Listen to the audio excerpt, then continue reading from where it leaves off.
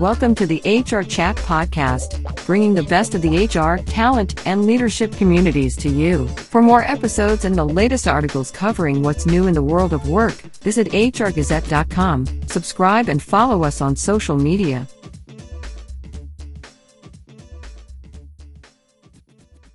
Many recruiters are looking for refreshing ways to find new talent. In technology, a field that requires candidates of such particular and refined expertise, the challenge is even more nuanced.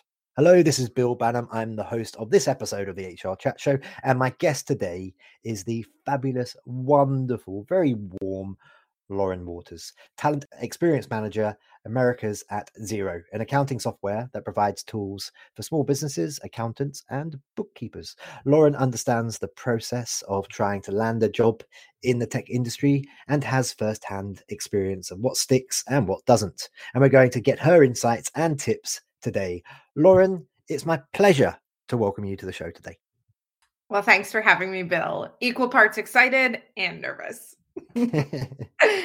So listeners, Lauren shared with me before we got going, this is her first time doing a podcast, so I did say I'd go easy on her, so I guess I better stick to that. I should also mention that I've had the privilege of meeting Lauren in person before, because she is a TO resident, or hangs out in TO, Toronto, for those of you who are not familiar, on a regular basis. So her and I have actually had a chance to meet in person before, which I didn't realize until she popped me a message yesterday to say, hey Bill, I'm looking forward to catching up. So it's nice to catch up with you, Lauren. Yeah, great to catch up with you as well. Looking forward to spending the time. Before we get into the what and the why and the how of Xero, why don't you start by just introducing yourself, telling our listeners a wee bit about your career background and a bit about your job role? Absolutely. Thanks, Bill. I would say, like all of my favorite recruiters that I've run into worldwide, I kind of fell into the recruitment world. It wasn't a space that I was ever expecting that I would be working. I actually graduated expecting to work in environmental communications, tried that for a year and realized I needed to be on the phone with people day in and day out and working with hiring managers to be happy. I actually got my start in recruitment in the UK, working in a nonprofit space, doing a lot of volume recruitment before hopping back over to the Toronto market. So I've really had the joy of being able to see what recruitment looks like in different markets and having to adjust my own career. I spent some time with Lucy Norman, absolutely wonderful HR leader at Infotech, and then moved over to HubDoc, which was acquired by Xero in 2018. And I've actually just stepped up to manage a team of around 8 in the last year, recruiting across Canada and the US for Xero, which has been quite an adventure. I did my due diligence. I'm quite the keener when it comes to school. And so I actually went back and did an HR certification at Ryerson at the Ted Rogers School over the course of the last 3 years while working at the same time, just because I wanted to have that rounder picture of what it looks like on that side of the office as well. Wonderful. Thank you very much. Okay, what about Xero? Why don't you take a minute or two now and tell our listeners all about the company and how it helps small businesses, accountants, bookkeepers, and others? For me, I often talk to candidates about Xero, on a day-to-day basis. And for me, I really think of it as one of the best kept secrets in the North Americas at the moment. First of all, just a gorgeous software, beautiful, easy to use, really focused on our 2 main customers, which are the small businesses that we work with, and then also their advisors. We built the software in the cloud initially and rolled it out. So there was no retrofitting from a desktop software or so forth. And really it's evolved quite a lot, taken on a life of its own since it kicked off. And really, again, we come to the office each day helping those small businesses to succeed, which for me, just, I don't know, it's nice to have something that's values driven and mission driven to get me up in the morning.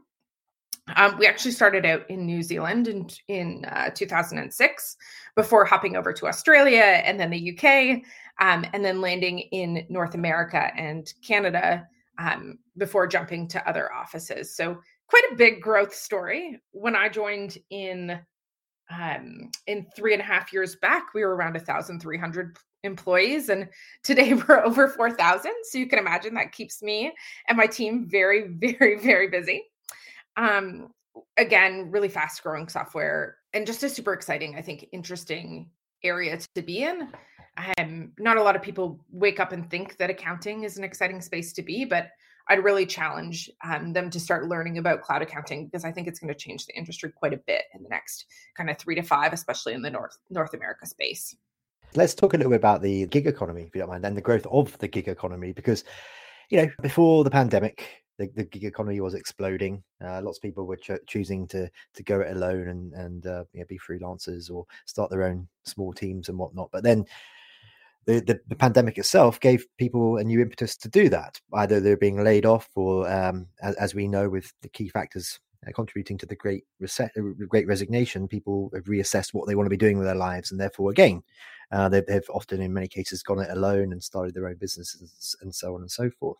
What does that mean? The growth of the gig economy, what does that mean for more need for accounting software such as Xero for startups over the last couple of years?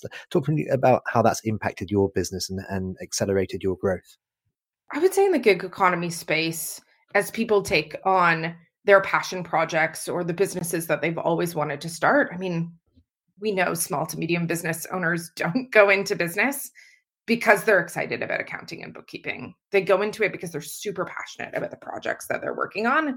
And the accounting and bookkeeping is just something that has to happen in order to make those spaces function. So for us in our business, I mean, it's really, there's a niche space that Xero plays in creating software that's really friendly to be able to be used by people who aren't, hyper passionate about the accountants and the bookkeeping piece of the world. And for them, having access to really accurate real-time cash flow, making sure that they can make decisions to grow faster and smarter is extremely important, especially in the kind of volatile business world that we've been living in the past.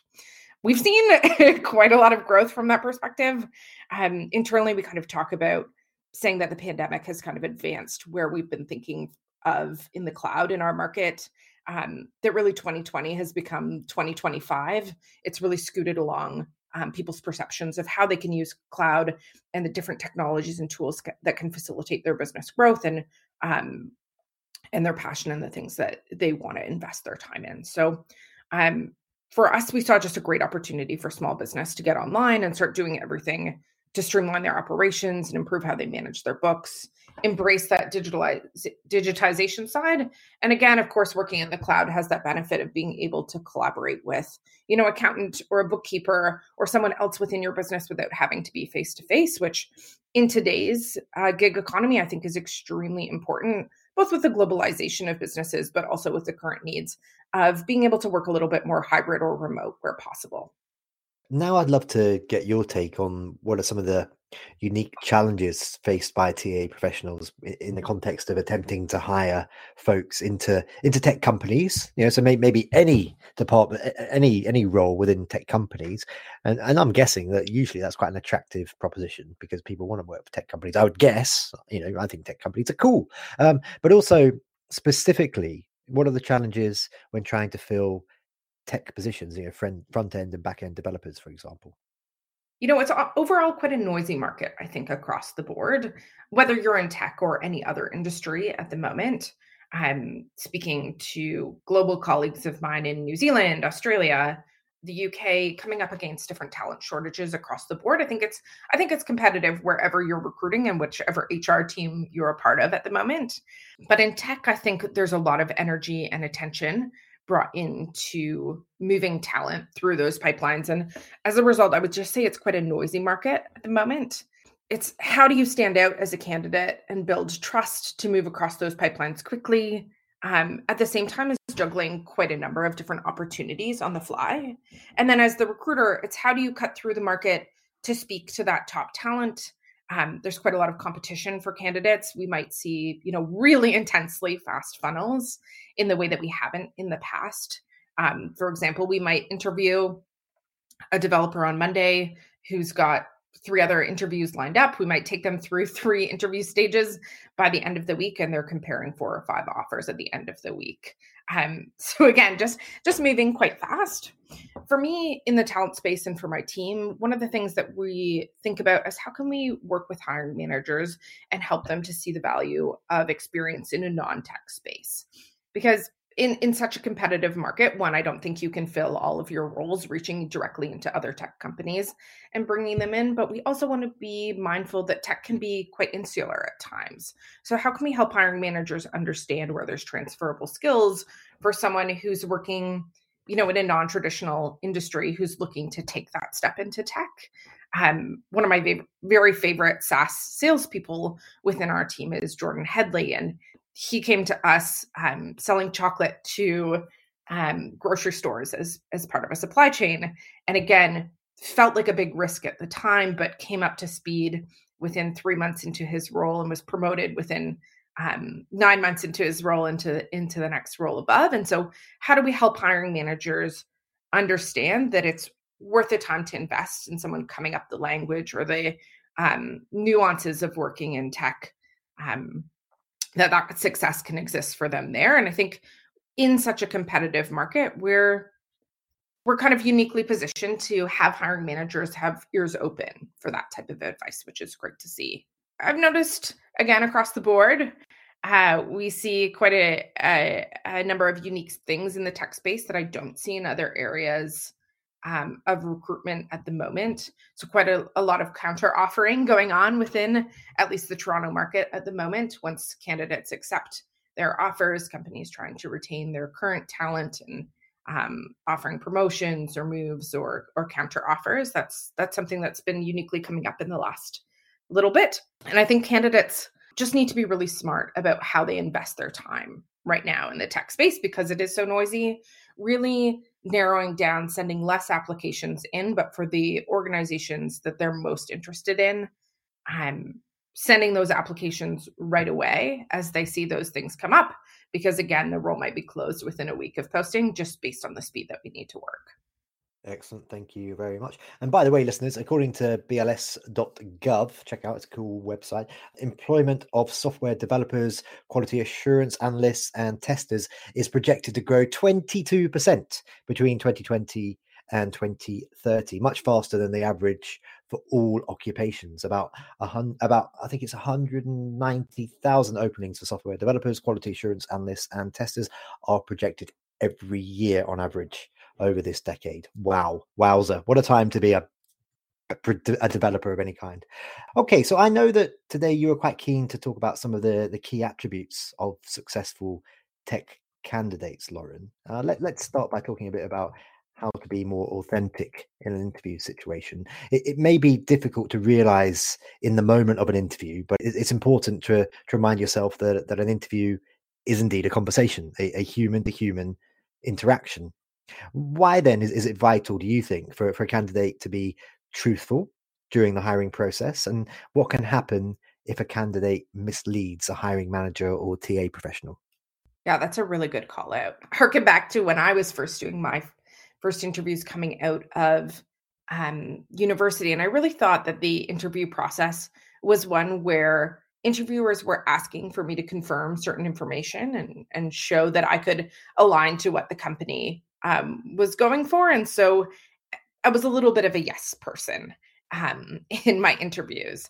Hey, are you a good team player? Absolutely. Hey, could you project manage? Sure, why not? I mean, have I actually project managed? No, but let's give it a go. To the point where I think in one of my very first interviews, I claimed that I could help a website build for an organization when I did not know how to code and was well out of my depth. And so reflecting on those personal experiences, but also having seen kind of thousands of candidates work through their interview funnels, ultimately, I see the interview process now and the interview as a trust building exercise. You're starting your relationship with the person who is going to be your manager and the people who are going to be your team. And you owe it to yourself, but also to your incoming team to start it off on the right foot. So the more that you're putting up walls or putting up barriers, the less that you're letting them get to know the actual you, the more challenging it's going to be if you're successful and actually step into the role. So again, set that relationship up on the right foot, create that seamless path for your own success internally by setting the expectations. Managers should really know how to best support you coming in to a new role. So be honest about the areas that you need support on, the things that you want to be able to learn from them. And then, at the end of the day, I think a lot of candidates are afraid to share those areas of weakness or the areas that they'll need support because ultimately they're worried that the company won't choose them back. I think it's better to find out that your manager isn't interested in helping you to develop a particular skill or doesn't have the time to coach you and get you to that next level if it's really something that you need. I think it's better to not get that job and to find the manager and the team who is going to invest in you and be able to work with that particular area of weakness. Of course, you might want to phrase it in a softer way. You might not want to say, for example, if you, let's say you're the type of person who sleeps into 11 a.m. every morning, you might not want to come into an interview and say, I hate morning meetings and often sleep through them. You might want to phrase that a little bit more softly and say, for example, I do my best work in the afternoons and evenings, and I prefer to align my schedule to that. Yes, there's ways to play the game from that perspective, but you still want the information that you're passing across to be true and accurate and reflect the way that you're going to be interacting with the team in the future. Bill, before we hop to the next question, I just had one more thought to add on that, which is probably the biggest mistake I see in the authenticity space for candidates in particular, which is really trying to serve up answers specifically for that question of what are your greatest weaknesses or, what challenges you have, where do you want to grow? I would say that's the area that candidates fall into that trap of lying or of trying to paint a picture, that suggests that they have no weaknesses. Actually, as interviewers and teammates, we're looking for someone who's really human, someone who's going to relax into a relationship with us, someone who's going to be honest with us when we ask. And so for us, it doesn't really matter what your core weakness as you see it is. For us, it's more about that ability to be vulnerable and to be able to speak and, show some self-awareness of where you have to grow as well. I love that. And do you think, Lauren, that approach has perhaps been amplified as a result of what we all went through over the last couple of years with the pandemic? I do personally. I think we've all become a lot more empathetic, a lot more understanding, a lot more keen to understand where other people are coming from in terms of, their mental well-being, for example. Would you agree with that? Absolutely. And I think candidates can use it as a litmus test for themselves as well. Like speak about the things that are important to you in that space. We know from working through this pandemic that we want to work with teams, or at least most of us want to work with teams that give us that grace, that can relax into those spaces with us. And so also a good kind of litmus test for the candidate back towards the hiring team as well. Is this a team that's going to adapt to me, that's going to show up in a positive way when my kids run around in the background or my cats have a fight on the cat tree mid-call?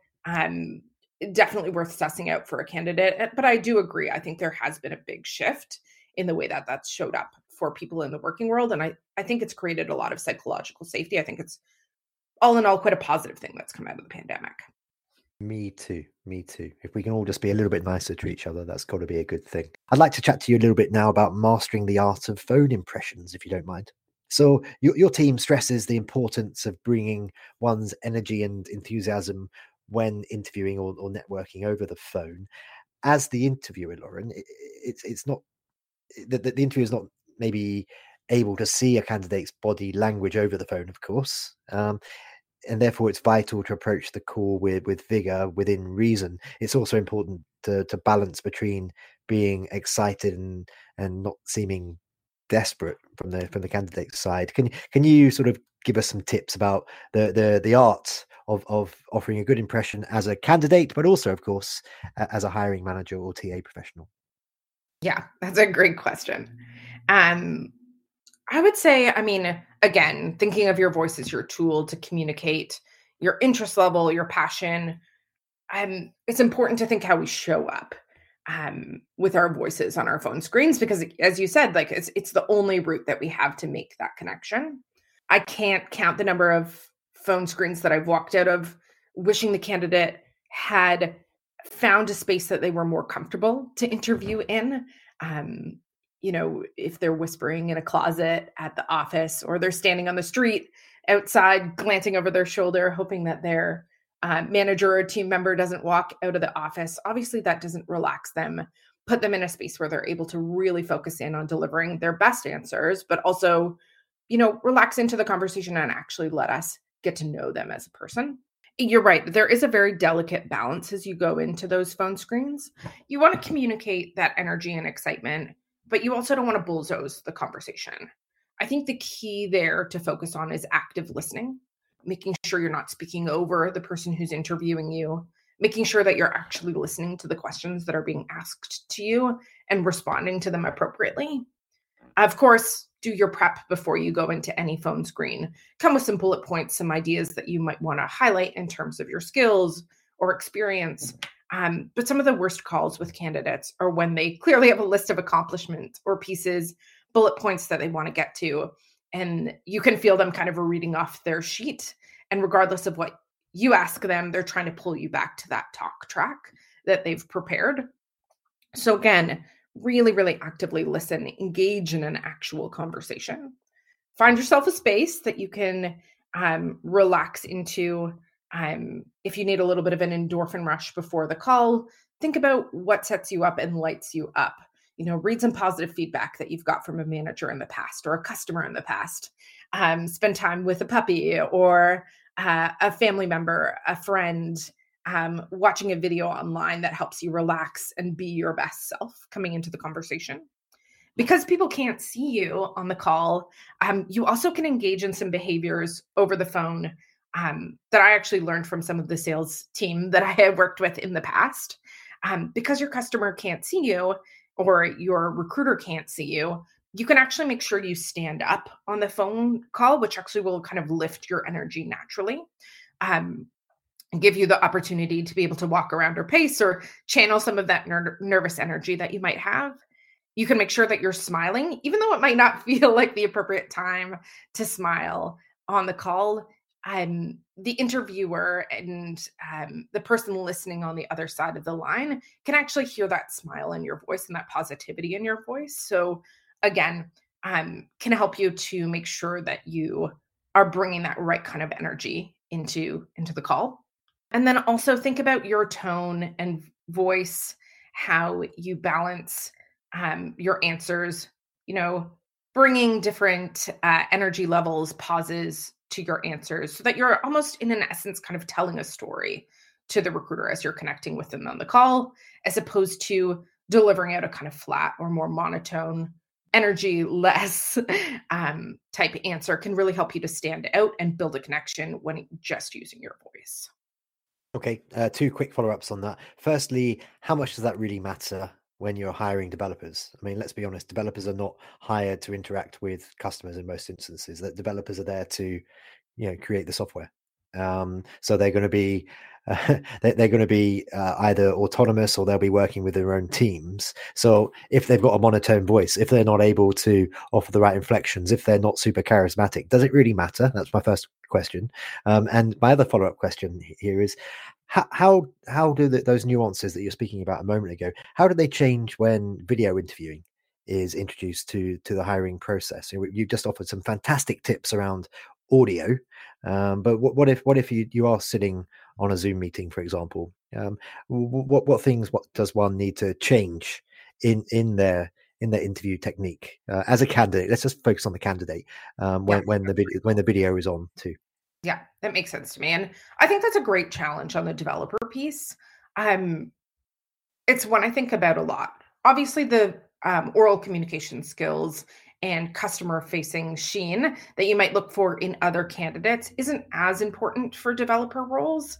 But the more time that I spend with developers and hiring into tech-specific roles, the more I realize that communication is still very vital to success within their role. And teamwork is a huge component of being a successful developer, especially when working in a kind of agile sprint fashion. And so, no, do you need to nail the same intonation that you might if you were a salesperson or a success person, a customer support person? No, you don't need to have that same level of communication, but do you need to still show energy, enthusiasm, a general willingness to to join the team and to work with other team members and how you might communicate with them, I'd still say yes, that it is important to convey that. Again, doesn't need to be that same level of professional communication, but similar things that we're looking for, but more internally focused, I think is definitely important. I'd also controversially mention that, you're making an impression on your recruiter as well, and they're going to be advocating for you internally to the business. And so it's in your best interest in a candidate coming into any role to make a positive impression on your recruiter and build some rapport with your recruiter. And the phone screen is a perfect opportunity to dive into that. To answer the second part of your question, what do you do on a video call? That's one that I struggle with personally. What I've done in the past is record a little bit of a segment, do a practice interview over Zoom with a friend, a family member, record a little bit of video, and get a gauge watching back on what's showing up positively in your body language, in your eye contact, spaces that you could improve. I think it's definitely an art of video interviewing. Lots of organizations are putting out how-to videos that you can follow through YouTube, or Xero sends out tips and tricks before going into any virtual interview, so someone can kind of prep and set themselves up for success in that space. For me, I think it's important to always be interviewing from either a laptop or a desktop. Find a place to kind of sit and plant yourself, and where your body language facing the camera is going to fall quite naturally. It's very challenging to maintain professional or comfortable or non-distracting body language when you're taking the call directly from your cell phone. It's hard to be able to manage keeping your eyes at the right level and your arm moving around and so forth. So again, I would always recommend it's on a kind of stationary device, ideally a laptop or computer that's in front of you. Once you get really comfortable with your body language, some candidates even prefer to turn off the video on their side, so the interviewer is still able to see them, but use the hide video function so that they don't have to stare at themselves during the interview. Because for some people, that can make them feel really self-conscious and actually throw off their ability to build really positive rapport or actually be in the moment of that interview. So for me, that's something that I take advantage of all of the time, because I find that video function and being able to see myself really unnerving. So that could be a solution for someone who's struggling to relax into the moment or be able to bring their full self to a video interview.